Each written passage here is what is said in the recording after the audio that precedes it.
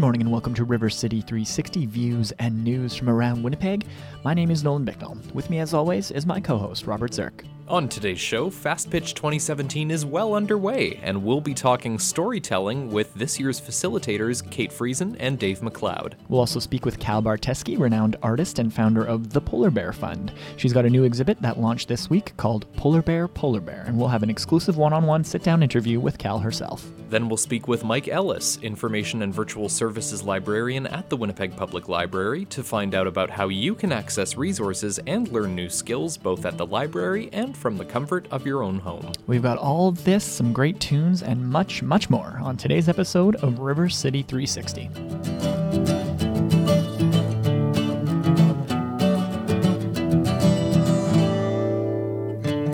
Good morning and welcome to RC 360. Nolan and Robert here with you as we are almost every Sunday. I guess every Sunday. Hey, every Sunday. 8 a.m. You can wake up and spend your mornings with us. Why not?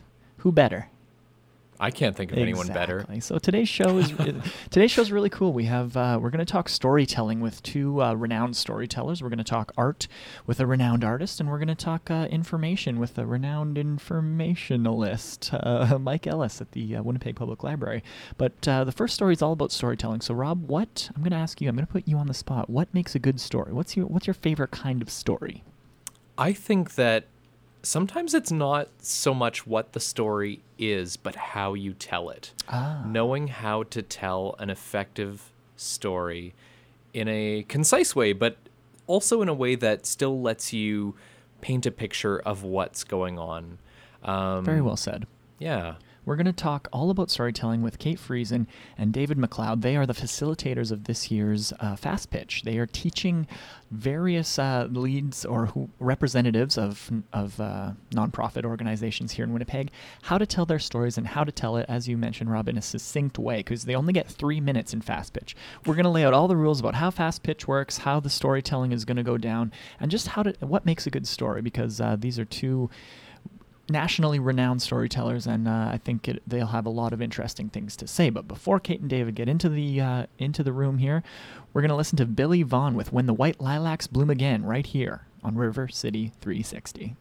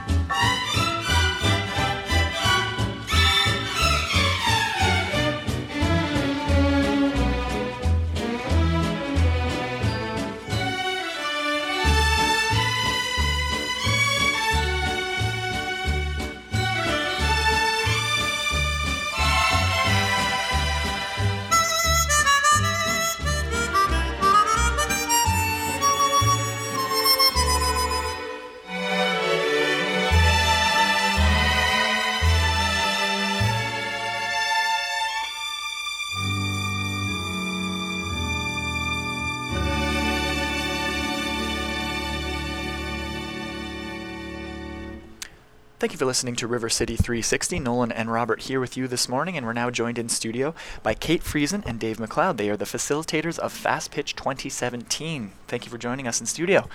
Pleasure to be here. Really nice to be here. So we're going to talk a little bit about Fast Pitch. It's culminating on March 23rd is the finals at the Met. But before we get into your roles in Fast Pitch, let's talk a little bit about why you were brought in as the facilitators in general. You're both storytellers, known first and foremost. Kate, you've spent some time at CBC, over 25 years as a producer there. Dave, you're the CEO of Native Communications Incorporated, which operates provincial radio, board member of APTN and Manitoba Film and Music, all sorts of things. So I guess my first question for you is, why did you choose to make storytelling your profession, if it was a choice, and why, if so? Okay, Dave's looking at me, so I guess I'll go first. Sure. Well, actually, I've done a lot of shifting in terms of careers, and most of them, I would say, the theme has been story. So I actually haven't spent 25 years at CBC, and that's fine. I spent a lot of time there. But before that, I worked as a singer-songwriter and a performer, and I was always very fed by the stories that I would hear. You know, when you work as a musician, you generally have to have other jobs. And I was working in Toronto at that point, and one of the first jobs that I got there was, no kidding, my job title was called Wandering Minstrel, and I actually did music in care homes. Wow. And I slung on my guitar, and I would walk through the halls, and I would go to see the people who were the most isolated and who couldn't go to programs. And what I always say is I inherited 70 grandparents, because I went to see, in the course of a week, 70 different people. Wow. And most of them had many stories and not many ears to listen. Mm-hmm. So I would sing a song, and we would sing a song together, and then it would bring up stories, and a lot of those stories filtered down and became fodder for me to write about. I did a lot of writing about those stories, and then I'd get on stage, and I would use those stories as a way to connect with my audience as well. So it was instinctive for me that story is an amazing way to connect with people, because it was an amazing way for me to connect personally with others. Great. So that would have been my first. Fantastic. Yeah. David? Well, I think stories I grew up with hearing a lot of stories, firstly with my parents and my grandparents. And I think from there, it just went on to an extended family of sorts. I was working in Thompson and visiting a lot of northern communities, particularly Cree communities, and hearing a lot of stories from the indigenous communities. And then stories are also part of my life when I moved to Winnipeg in 1999. And became involved with local theater companies, and also with the Aboriginal Writers Collective, as it was called at that time. So, and I was also involved with some spoken word groups as well. So always actively involved. And then Kate and I worked together when she was at CBC. So, and that was focused on stories, a lot of documentary, some documentary kind of work. So I think everybody has a story to tell, and that's something that I've really come to know at particularly at Fast Pitch. Quite often you hear about the elevator pitch, where you're in an elevator and you tell your story and a quick synopsis of it.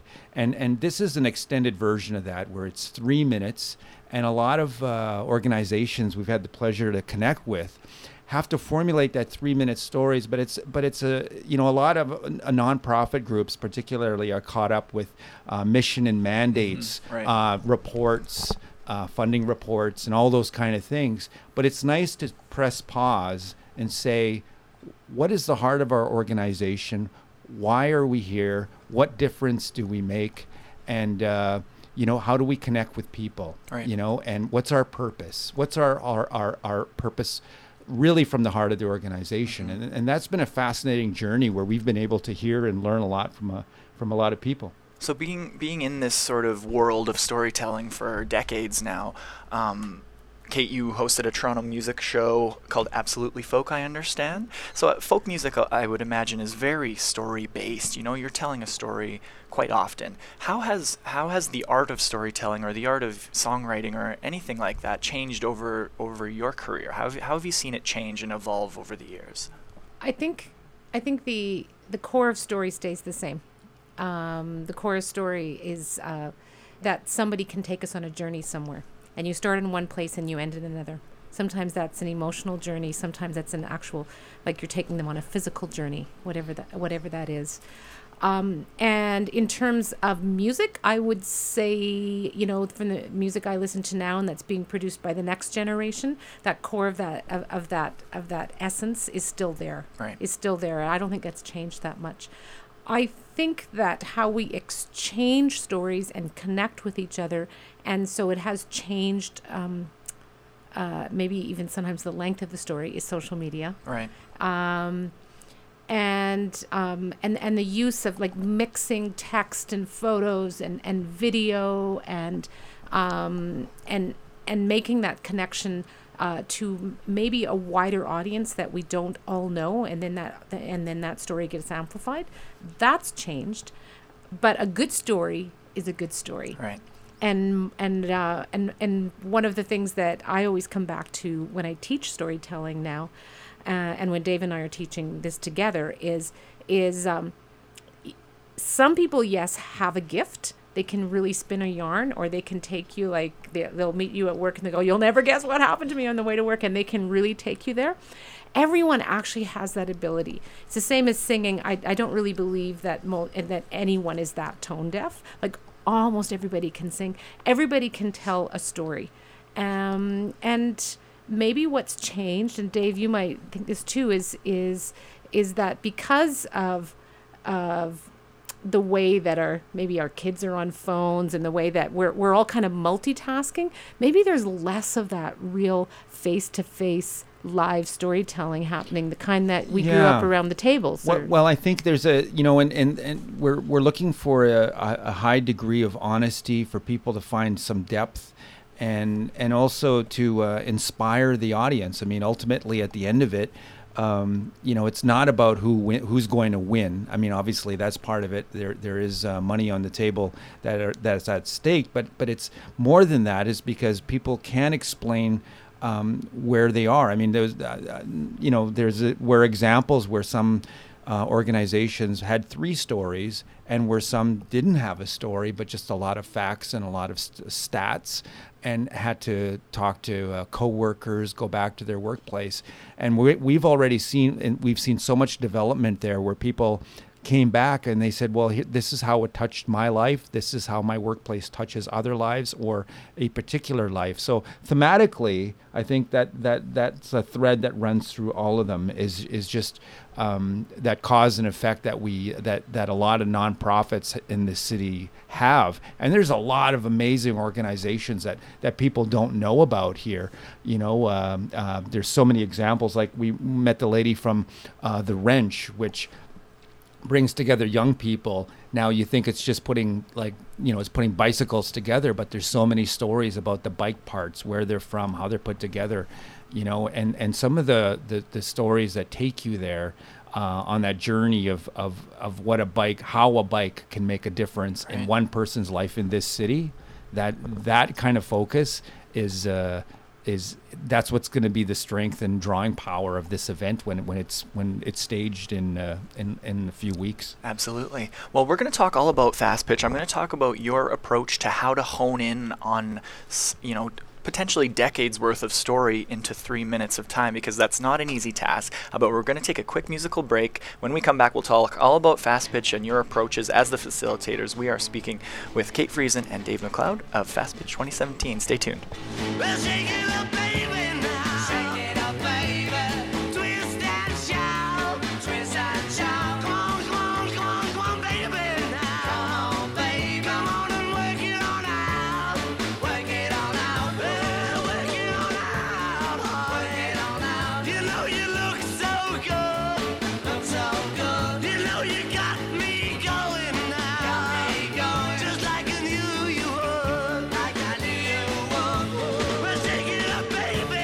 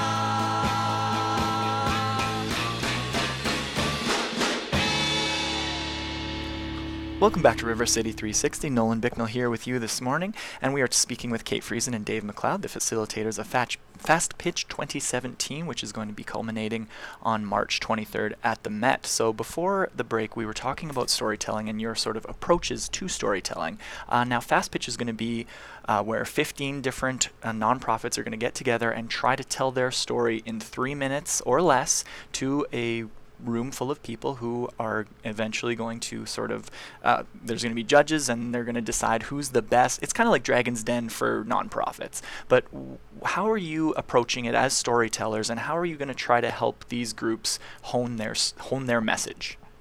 Well, I think one of the first things is just being honest.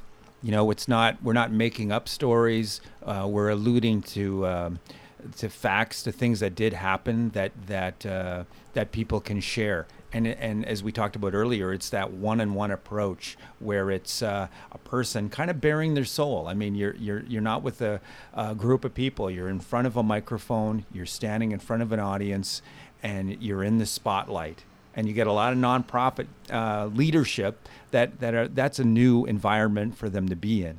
So it's not just the story itself; it's the physicality, it's the physical body movement, it's the eye contact, it's the voice you use, and the power of story within it. Yeah, so it's not and it's not a performance as much as an authentic connection. It's about being present. And that's really easy to say. Like, go on stage in front of 250 people and tell a story without notes, without a PowerPoint, without any photos, without any props, but be present. And you know what happens, and what's really magic, because we're already been working with this group for a while, and we recently had the first kind of rehearsal. So where the nonprofit leaders were getting in front of the rest of the coaches, because every one of them gets 2 coaches. Right. So they're in a room full of 50 people, and they're giving their story for the first time. Is that when people are connecting with that authentic story, they are really present. Right. And so one of the things that Dave and I have done in terms of working with them is walking through with them, making that connection to the story that got them to the place where they were in the first place. Like, as I always say, no one becomes a nonprofit leader because they want to make the big bucks. They're there because they have something that they're really passionate about. So making that connection again in their busy lives to that, and then figuring out what the best story is that's going to help their audience connect with them. And when you find that connection, it's that organic, like coming from the inside out. So it's not teaching them how to tell a story that they can perform, but it's helping people get in touch with the story that is most authentic and they feel most passionate about, and then finding a way to have that, connect on stage. So what did you know about Fast Pitch before you approached this, and what are you sort of hoping to gain from the experience, you personally? Well, I did. We obviously we watched some videotapes of last year's performances, and I think that that was very telling in itself. So we saw some, the strengths, what works, what didn't work, what kind of worked but could have been strengthened. So we did our homework, and also some reading about Fast Pitch as well, and I guess taking that with the knowledge that we both have, and combining it together. And that's what made it really exciting when we walked into the room, because we did our homework and we were ready to form those stories. And I think the first hurdle was for people to look at internalize where they work and the difference they make. And some of us get caught up in working and doing what we have to do, but stopping to say, why is this important to me?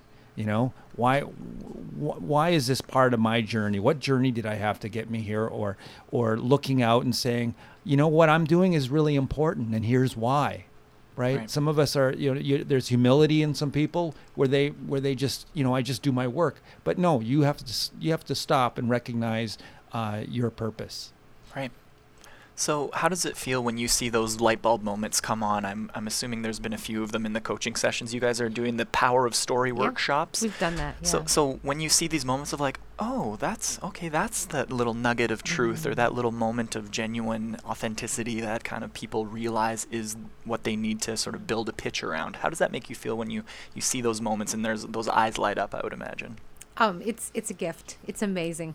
And I always say whenever we have a fast pitch event coming up, a fast pitch day is a good day. I would say like 6 months ago, neither Dave and I had ever heard of fast pitch. And I was in the process of leaving CBC, where I've been working in storytelling on the journalist side for 13 years. Wow. And coincidentally bumped into somebody who used to work at CBC in the lineup at Portage Place, like getting some sushi, and she said, "Oh, so what are you doing?" So I'm going to leave CBC. She goes, "Oh my God, that's huge news! And what are you going to do?" Well, I knew I wanted to do something with storytelling, so I'd made a job title up for myself. I said, "I'm going to do storytelling for nonprofits." She said, "That's great. You have to find out about fast pitch." Right. And it was one of those moments of connection because of that, I called Jennifer Partridge at the Winnipeg Foundation, and it was just before Perfect the plans timing. were being solidified. Serendipitous. And I had a meeting with her, and then the next thing I did was I called up Dave, because if there was anyone I'd worked with, and we did a lot of collaboration as in our radio lives together. So if there's anyone that I wanted to work with on storytelling, it was Dave. And it was mainly like an instinct and a gut feeling that has totally been the right gut feeling, that together, because we have different perspectives on story, we can actually offer people a lot, like a bigger perspective, that sense of the whole being greater than the sum of its parts. So when I'm in that room and I'm seeing that connection being made, when I'm seeing someone who's an incredible scientist actually pull out an amazing story about the day. I shouldn't give it away. Okay, an amazing story that shows that he really began to understand the power of connecting around story, and then his science became alive. When I see that happen, I go, this is what I want to be doing. I want to be passing on this passion that I have for storytelling, and seeing it have an impact. And people being like really open to like beginning their story and being emotional to the point where their eyes are watering. You know, they're holding back some tears and sharing something very personal.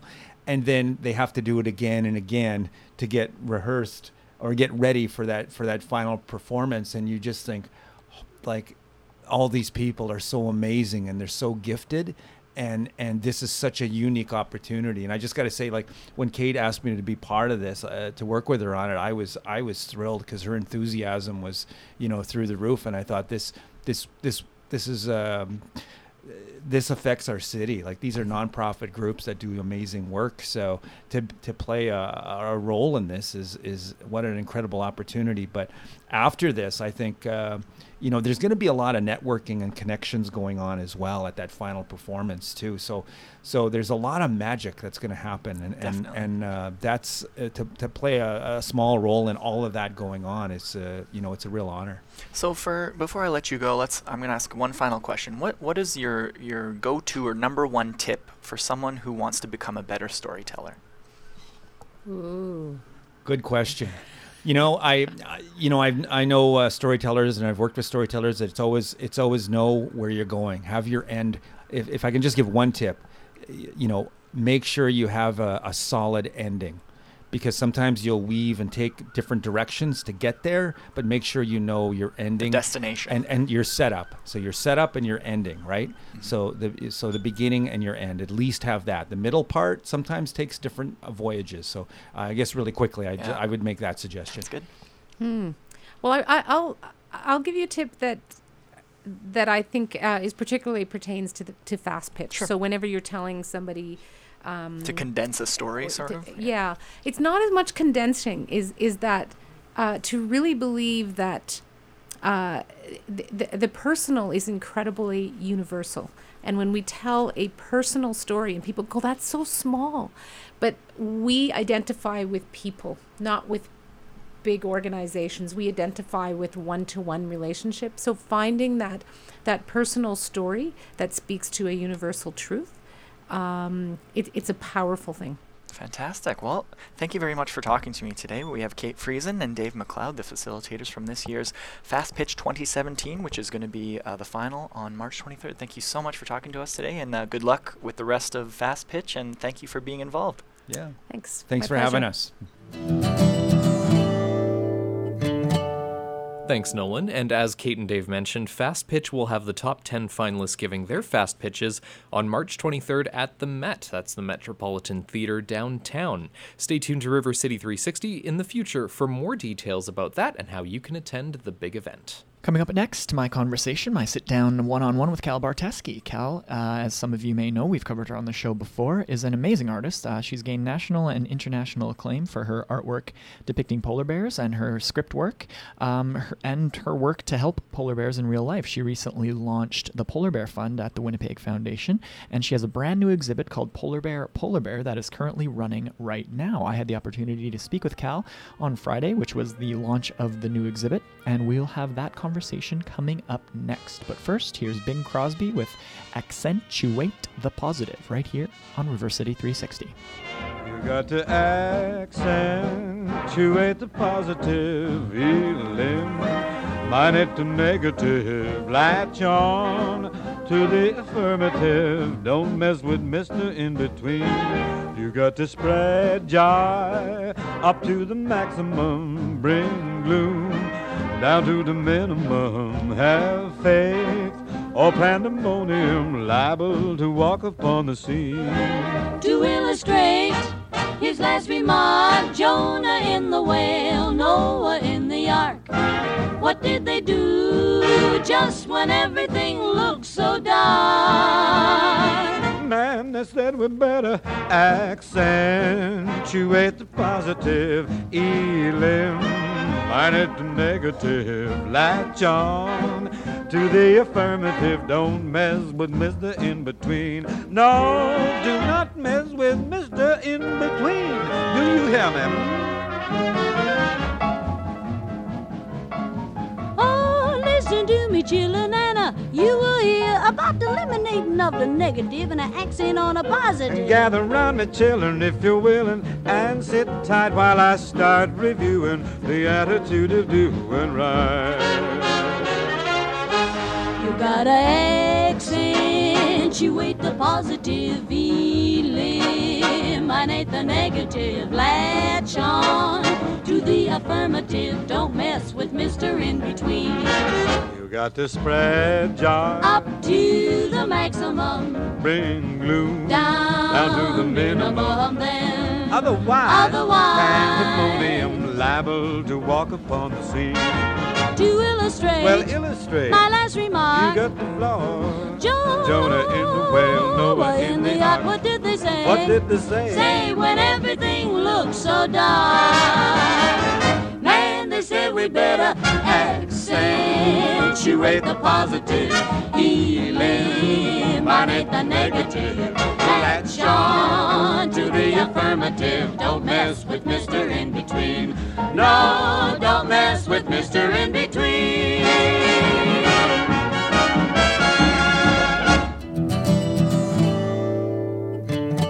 Thank you for listening to River City 360. Nolan Bicknell here with you this morning, and we are live on location at Polar Bear. It is Cal Barteski's exhibit that is celebrating polar bears and in support of the Polar Bear Fund, the fund that you founded at the Winnipeg Foundation. Cal, thank you for joining us.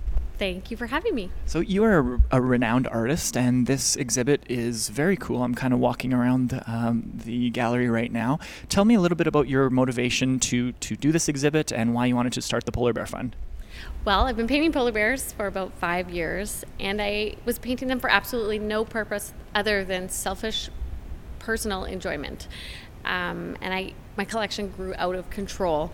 So about a year and a half ago, I decided to have a polar bear show and just see if possibly anyone might be interested in what I love to do. What I truly love to do, I'm a little bit obsessed with it. So a year and a half ago, I had a polar bear show, and I released 30 paintings, and they sold out in just a few days. And I was completely overcome with gratitude that people actually came and that people actually cared. So it really just fueled me, and I continue to paint polar bears. And because of that, I just get a lot of questions. When is the next polar bear show? And I looked around my studio and I realized I have enough paintings for probably another polar bear show. So let's do it. Well, there are dozens on the walls, and they all have, I'm noticing, either human names or names of the polar bears. So I'm seeing Henry, I'm seeing Greta, I'm seeing Sully. Tell me about where the motivation for these specific paintings came and the stories that kind of come from them. Well, I am an emotional painter, and when you are painting a painting of any kind, but a polar bear for me, you spend a lot of time with that animal. You're looking into the eyes, you're really studying the form and the gesture and the character, and you're kind of having a conversation with that being. What do you look like today? Are you angry? Are you having a great time? Like, what's your story? And so I feel like I probably spend too much time in my head, but they become that character, and I don't think that there's any other way to name these paintings other than by giving them a name. Yeah, the one that's really striking and comes to mind is the baby behind the mom's leg, and the subtlety and sort of the nervousness in the eyes you really captured. When you see those moments, why do you choose those moments to capture? I choose those moments because they resonate with me, and what I really want to do with polar bears is give people a glimpse of something they haven't seen before, in hopes that maybe they will care a little bit more and that we'll do something. I mean, there's a push, save the polar bears, save the sea ice, global warming, but we're all connected. So that's really the whole idea behind the line. Everything is connected. If we don't save the polar bears, we won't be saving anything. So you really captured the personalities, and I think you personify them in a lot of these works. Why do you think that's important to sort of allow people to see the almost humanity in their eyes? Yes, that's a great question, because I tried really hard for almost all my life not to anthropomorphize animals, so not to give them human characteristics. But I learned from a polar bear scientist, an expert and a keeper at one of the bigger zoos in North America, that anything that has a brain, there was a Declaration of Cambridge in 1986, I think is the right date, but anything that has a brain shares the same emotions. So things like love, anger, jealousy, they're all really important for our survival. We need to love our community. We need to, feel jealous to protect bonds. We need to do these things. So actually anthropomorphizing these things is right. It's good. And I think if you've ever watched even a house cat or a dog, you know that they do express certain behaviors when they're afraid, when they're jealous, or when they're super excited. So I think these have human characters because they share those. Like, it's even, you see coyness, you see like really sort of interesting, like that one over there, aloof, sort of hanging out, just inviting eyes. What has been some of the response of people when they see these works, and what's been some of the feedback that you're getting? I think people must think I'm crazy. There's a lot of bears. That's a lot of bears. I think I'm topping 250 bears now in the last 5 years. I hope, most of the people look at it and they see something that they haven't seen before, haven't thought about before, or are at a distance or a proximity or an angle that they haven't experienced a bear from before, and I hope that they would be inspired to learn a little bit more. You even weave in, I'm seeing some Leonard Cohen lyrics and some Buddhist quotes. Where does that inspiration come from? Oh, I love words. I feel like words are just paint for, visually, I don't know if I can say visually impaired people. I just, for myself, words really paint pictures for me in my brain, and their colors, and I love that they can be interpreted by people in different ways, and I just feel like words really fit. Some of the paintings have stories. Well, most of them have stories beside the actual works. Where did these stories come from? Have you traveled up north? Where did this inspiration come from? I have traveled up north, and I have had this really amazing journey of getting to know people in polar bear, the realm of polar bears. So all sides: zookeepers, conservation officers, bear guides, photographers, just people that live among polar bears, just polar bears from all different sides. And I find that is the most fascinating part, is seeing how polar bears are different to everyone. And I love it. So yes, I have gone up north many times. And what has that experience been like from when you first started this journey to who you are now? How have you changed over the years? Well, I've come into a focus. I think my first trip up north changed what I was doing. I really opened my eyes, and it was incredibly inspiring, and I just feel like I woke up. And this is what I wanted to do, and I'm still doing it. Are you trying to wake up people who come to is that sort of the goal, is to wake up people to the needs and to the sort of plight of the polar bear? Yeah, you know what, if you came and you looked and you saw and you even just wanted to travel to Churchill, I think that's a step in the right direction. I'm noticing some of the paintings have, I'm assuming, a conscious decision to have sort of the paint dripping down a little bit. What is the creative motivation for that? A lot of people want me to say that it's melting. I'm just really messy, and I think life is imperfect. And if I've learned anything, getting to know people in polar bears and getting to know polar bears, there are 9 sides to every story, and everything is imperfect. But as long as we're, starting conversation, doing better, then I think we're on the right track. So for our listeners out there who haven't seen your works and you would like to invite them down to Hut K this week, what would you tell them to sort of get their butts in the seats here and get them down here?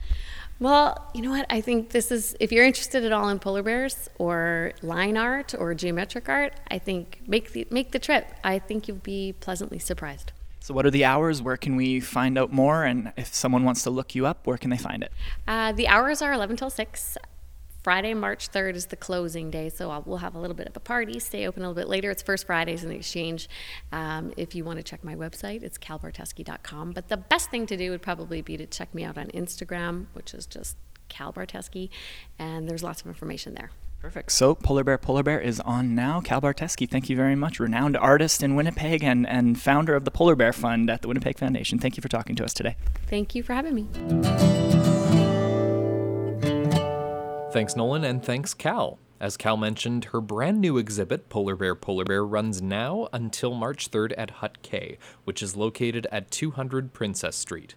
You can also follow Cal on Instagram at instagram.com/Cal Barteski. That's KalBarteski.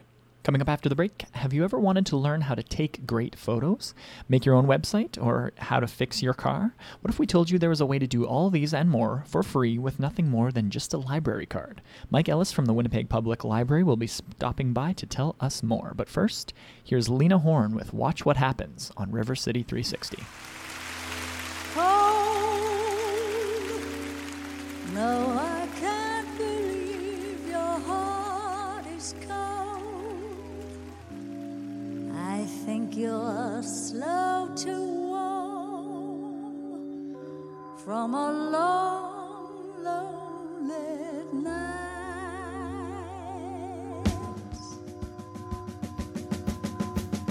Let someone start believing in you. Let him hold out his hand. Let him touch you and watch what happens. Want someone who can look in your eyes and see into your heart. Let him find you and watch what happens. Hold. Now I can't believe your heart is cold. I think you're slow to warm from a long, lonely night. Let someone with a deep love to give that deep love to you, and what magic you'll see.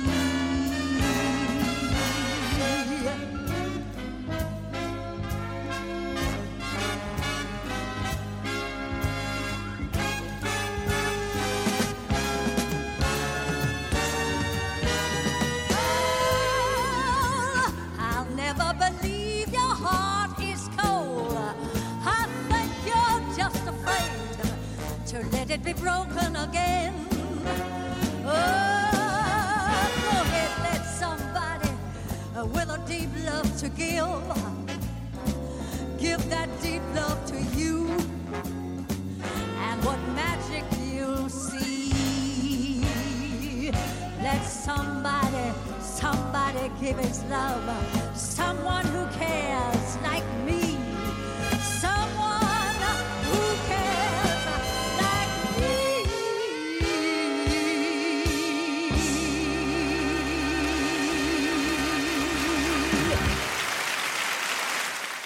Good morning and welcome back to River City 360. Robert and Nolan here with you this morning, and we are now joined by Mike Ellis. He is the Information and Virtual Services Librarian at the Winnipeg Public Library. Mike, thank you so much for joining us this morning. Oh, thanks for having me. It's a pleasure. So I wanted to chat with you about some of the resources that are available to people who want to learn a new skill specifically.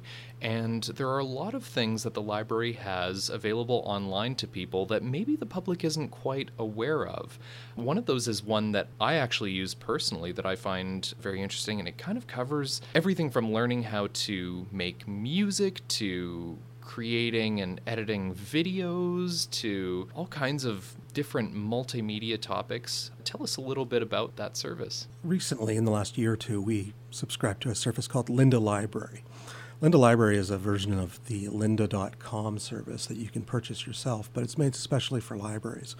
It's all the same content, and it covers, like you said, a wide range of topics, including digital media, which it sounds like you're most interested in, but everything from how to use your computer right from the basics up to how to program a computer. I use it quite a bit myself in my work when I need to brush up on my programming skills. And the tutorials are very detailed. Like there's video, there's also a text transcript. In some cases, depending on what you're learning, you get project files where you can kind of follow along with what's going on screen. Yeah, they're professional level courses. You can learn a lot of this stuff in other places on the internet. I personally use YouTube to pick up new skills and knowledge all the time.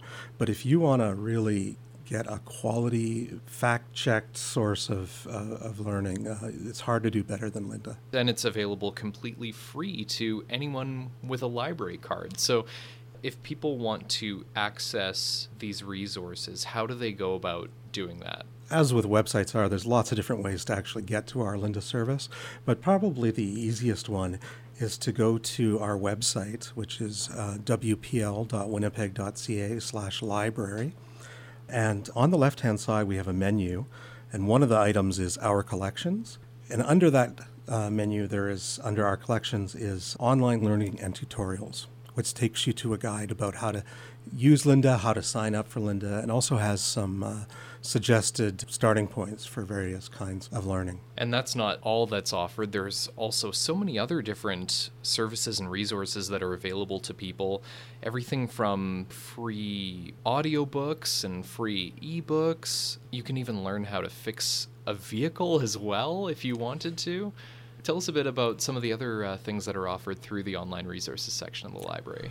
That's right. We have quite a number of resources. You alluded to ebooks and audiobooks. Our main source for that is Overdrive. So if you're in a position where you don't have time to come down to the library, you can grab reading or listening material through it. We also have Zinio, which is a e-magazine source. We also just brought on a couple more e-magazine sources, Flipster, which has some titles that we haven't been able to offer before, very popular ones like People, Maclean's. We have Press Reader that just came out, which is an amazing resource. It has something like 6,000 magazines and newspapers from around the world, including the Winnipeg Free Press and the Winnipeg Sun and Metro. We also have, as you alluded to, we have the Children's Auto Repair Guides online. I've used that myself to save a trip to the garage. Even if you're not, really up to date with what you can do on a car these days yourself, it can let you know whether it is something you can tackle yourself. Like, if your brake is, in my case, my brakes were leaking on my car, and I was able to figure out what the most common source for that is, and I could see whether or not it was a job I could do myself, and I saved myself a few $100s probably. It's such a great way to learn something, and even from the comfort of your own home, you can pick up so many skills and save, as you mentioned, save yourself a lot of money as well in the process. That's right. Or find a new job. I know that people use our online learning resources to improve their skills in the job search. We also have in-person sessions where we train people and help them improve their skills. We offer a number of classes on how to use computers. So we focus on Windows computers because it's what the job market is asking for, but how to use Windows, how to use Word, Office programs like Excel, how to navigate the internet and how to use email. And it starts right at the beginning, like how to turn on a computer, how to move your mouse, how to get a new line when you're typing. And they're very popular. I wanted to mention something about those in-person resources that are offered as well through the library. So different branches offer a number of different workshops that people can take to also learn new skills in a variety of areas. What are some of the, you mentioned some of those workshops based around the job search. What are some of the other options that are available to people who want to come in and want to learn a new skill? We have a large and often changing selection of programs that we offer. They can change all the time, but things that seem to be popular are maker programs. So we have people who want to come in and learn how to make a simple circuit to incorporate in a craft project, or learn how to use a small microcontroller called an Arduino to control some lights or switches or sensors, that sort of thing. But not all of our stuff is computer or tech-based. We have how to write a will, information about renters and leasers' rights with regards to their landlords. Lots of life learning programs. And so how can people register for these programs or see the complete catalog of what's available in their neighborhood? There's a few different ways. Some of our programs do require registration and calling into the branch where it's being held. But to find out about them, there's our newsletter at the library, and that every 2 months, so January, March, etc., it comes out and lists all of our programs for the coming 2 months. We also, on our website, have, if you scroll down on our page that I mentioned earlier, there's a list of upcoming events, which shows the ones coming up in the next few days. But if you click on the link, we'll show you the complete calendar of everything that's available. That's excellent. And of course, the website that people can go to find out about any of the in-person resources or any of the online resources that they could access from home with just their library card is wpl.winnipeg.ca. That's right. Perfect. Mike, thanks so much for joining me today and sharing all this wonderful information about the various resources that are available to people. It's my pleasure. Thank you. Thanks, Robert. And now we're continuing our series of refugee stories from an event hosted by the Mennonite Heritage Center Gallery, in which people from various backgrounds shared brief snapshots of their experiences as refugees. This week, Helga Gunter shares the story of her mother, Katja Gertz. She fled twice. The first time was in 1928 from the USSR with her parents and siblings due to trauma, chaos, and uncertainty after the Russian Revolution, as well as the persecution and violence thereafter. Her family went from the USSR to Germany and to Brazil, then back to Germany, and then to Poland. Along with her husband and children, she also fled Poland in 1945 to escape the advancing Red Army, and lived in Germany as refugees until August of 1948, when they arrived in Canada and settled in Snowflake, Manitoba. Before we get to it, a warning that some of the details in the story are graphic and listener discretion is advised. Here, as told by her daughter Helga, is Katja's story. It is a privilege for me to share a snippet, one day, of the Road to Freedom story of my mother, Katja, Katie Gertz. The year was 1945. It was winter. We were on a wagon train going somewhere in Germany, trying to escape the exploding artillery and horrible scenes of death and mud. I was 5 years old. My brother Dietmar was 7. That day, to pass the time, we counted the number of dead horses, that had succumbed and were lying beside the road. That day, the number reached 122. Harry, our little brother, age 2, was very sick and cranky. Dad was up front, driving the horses, braving the elements, and keeping us safe. Our mother was huddled in the corner of her seat. She had cried quietly to herself all day. We had slept, bedded on straw, in the school the night before. During that night, someone had stolen our luggage and all our clothing. The clothes we wore and our hair were crawling with lice. Mother was not feeling well. She was carrying a new life within her. And yet she was still mourning the baby boy we had buried in Kesselhof, Prussia, the year before. She was despondent. Where are we going? How will we live? God was very good to us. In spring, the war was declared to be ended, and we arrived in a village near Hamburg called Krumse, where very kind people took us in and cared for us. They fed us, they bathed us, they treated our hair, and to this day I remember the wonderful feeling of sleeping between clean sheets. Eckhard was born that June and Ingrid the next year. We ended up in a German refugee camp, Falling-Borstel, prior to being sponsored for Canada in 1948.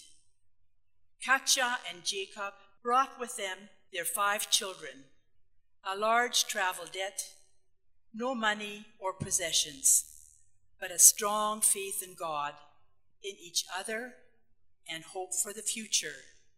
Their sponsors helped them buy a farm in Snowflake, Manitoba. Dad grew wheat and canola. 2 more children, Anne and Paul, were added to the family. Katja lived to be 97 years old, grateful to God, her family, and her community in Canada. Thank you to Helga for sharing your mother's story with us, and a special thank you to Ray Dirks and the Mennonite Heritage Center Gallery. We'll conclude our series of refugee stories next week here on River City 360. Thanks, Robert. We've got time for one more tune before we go, so here's the Count Basie Orchestra with Rockabye Basie right here on River City 360.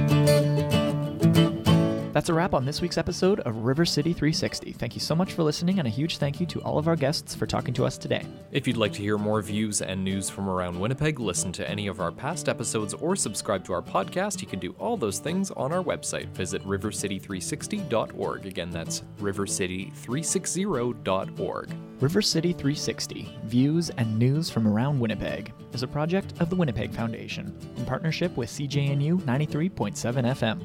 We'd love to hear your feedback as well about the program. Give us a call. Our number is 204-944-9474, extension 360. You can leave us a comment about the show, request a song, or suggest a topic for a future show. Again, that's 204-944-9474, extension 360. You can follow us on Twitter as well, and on Facebook by searching at River City 360 on Facebook, and River City 360 on Twitter as well. I'm Nolan Bicknell signing off for River City 360. And I'm Robert Zirk. Thank you again so much for listening, and we'll see you next week. Have a great Sunday.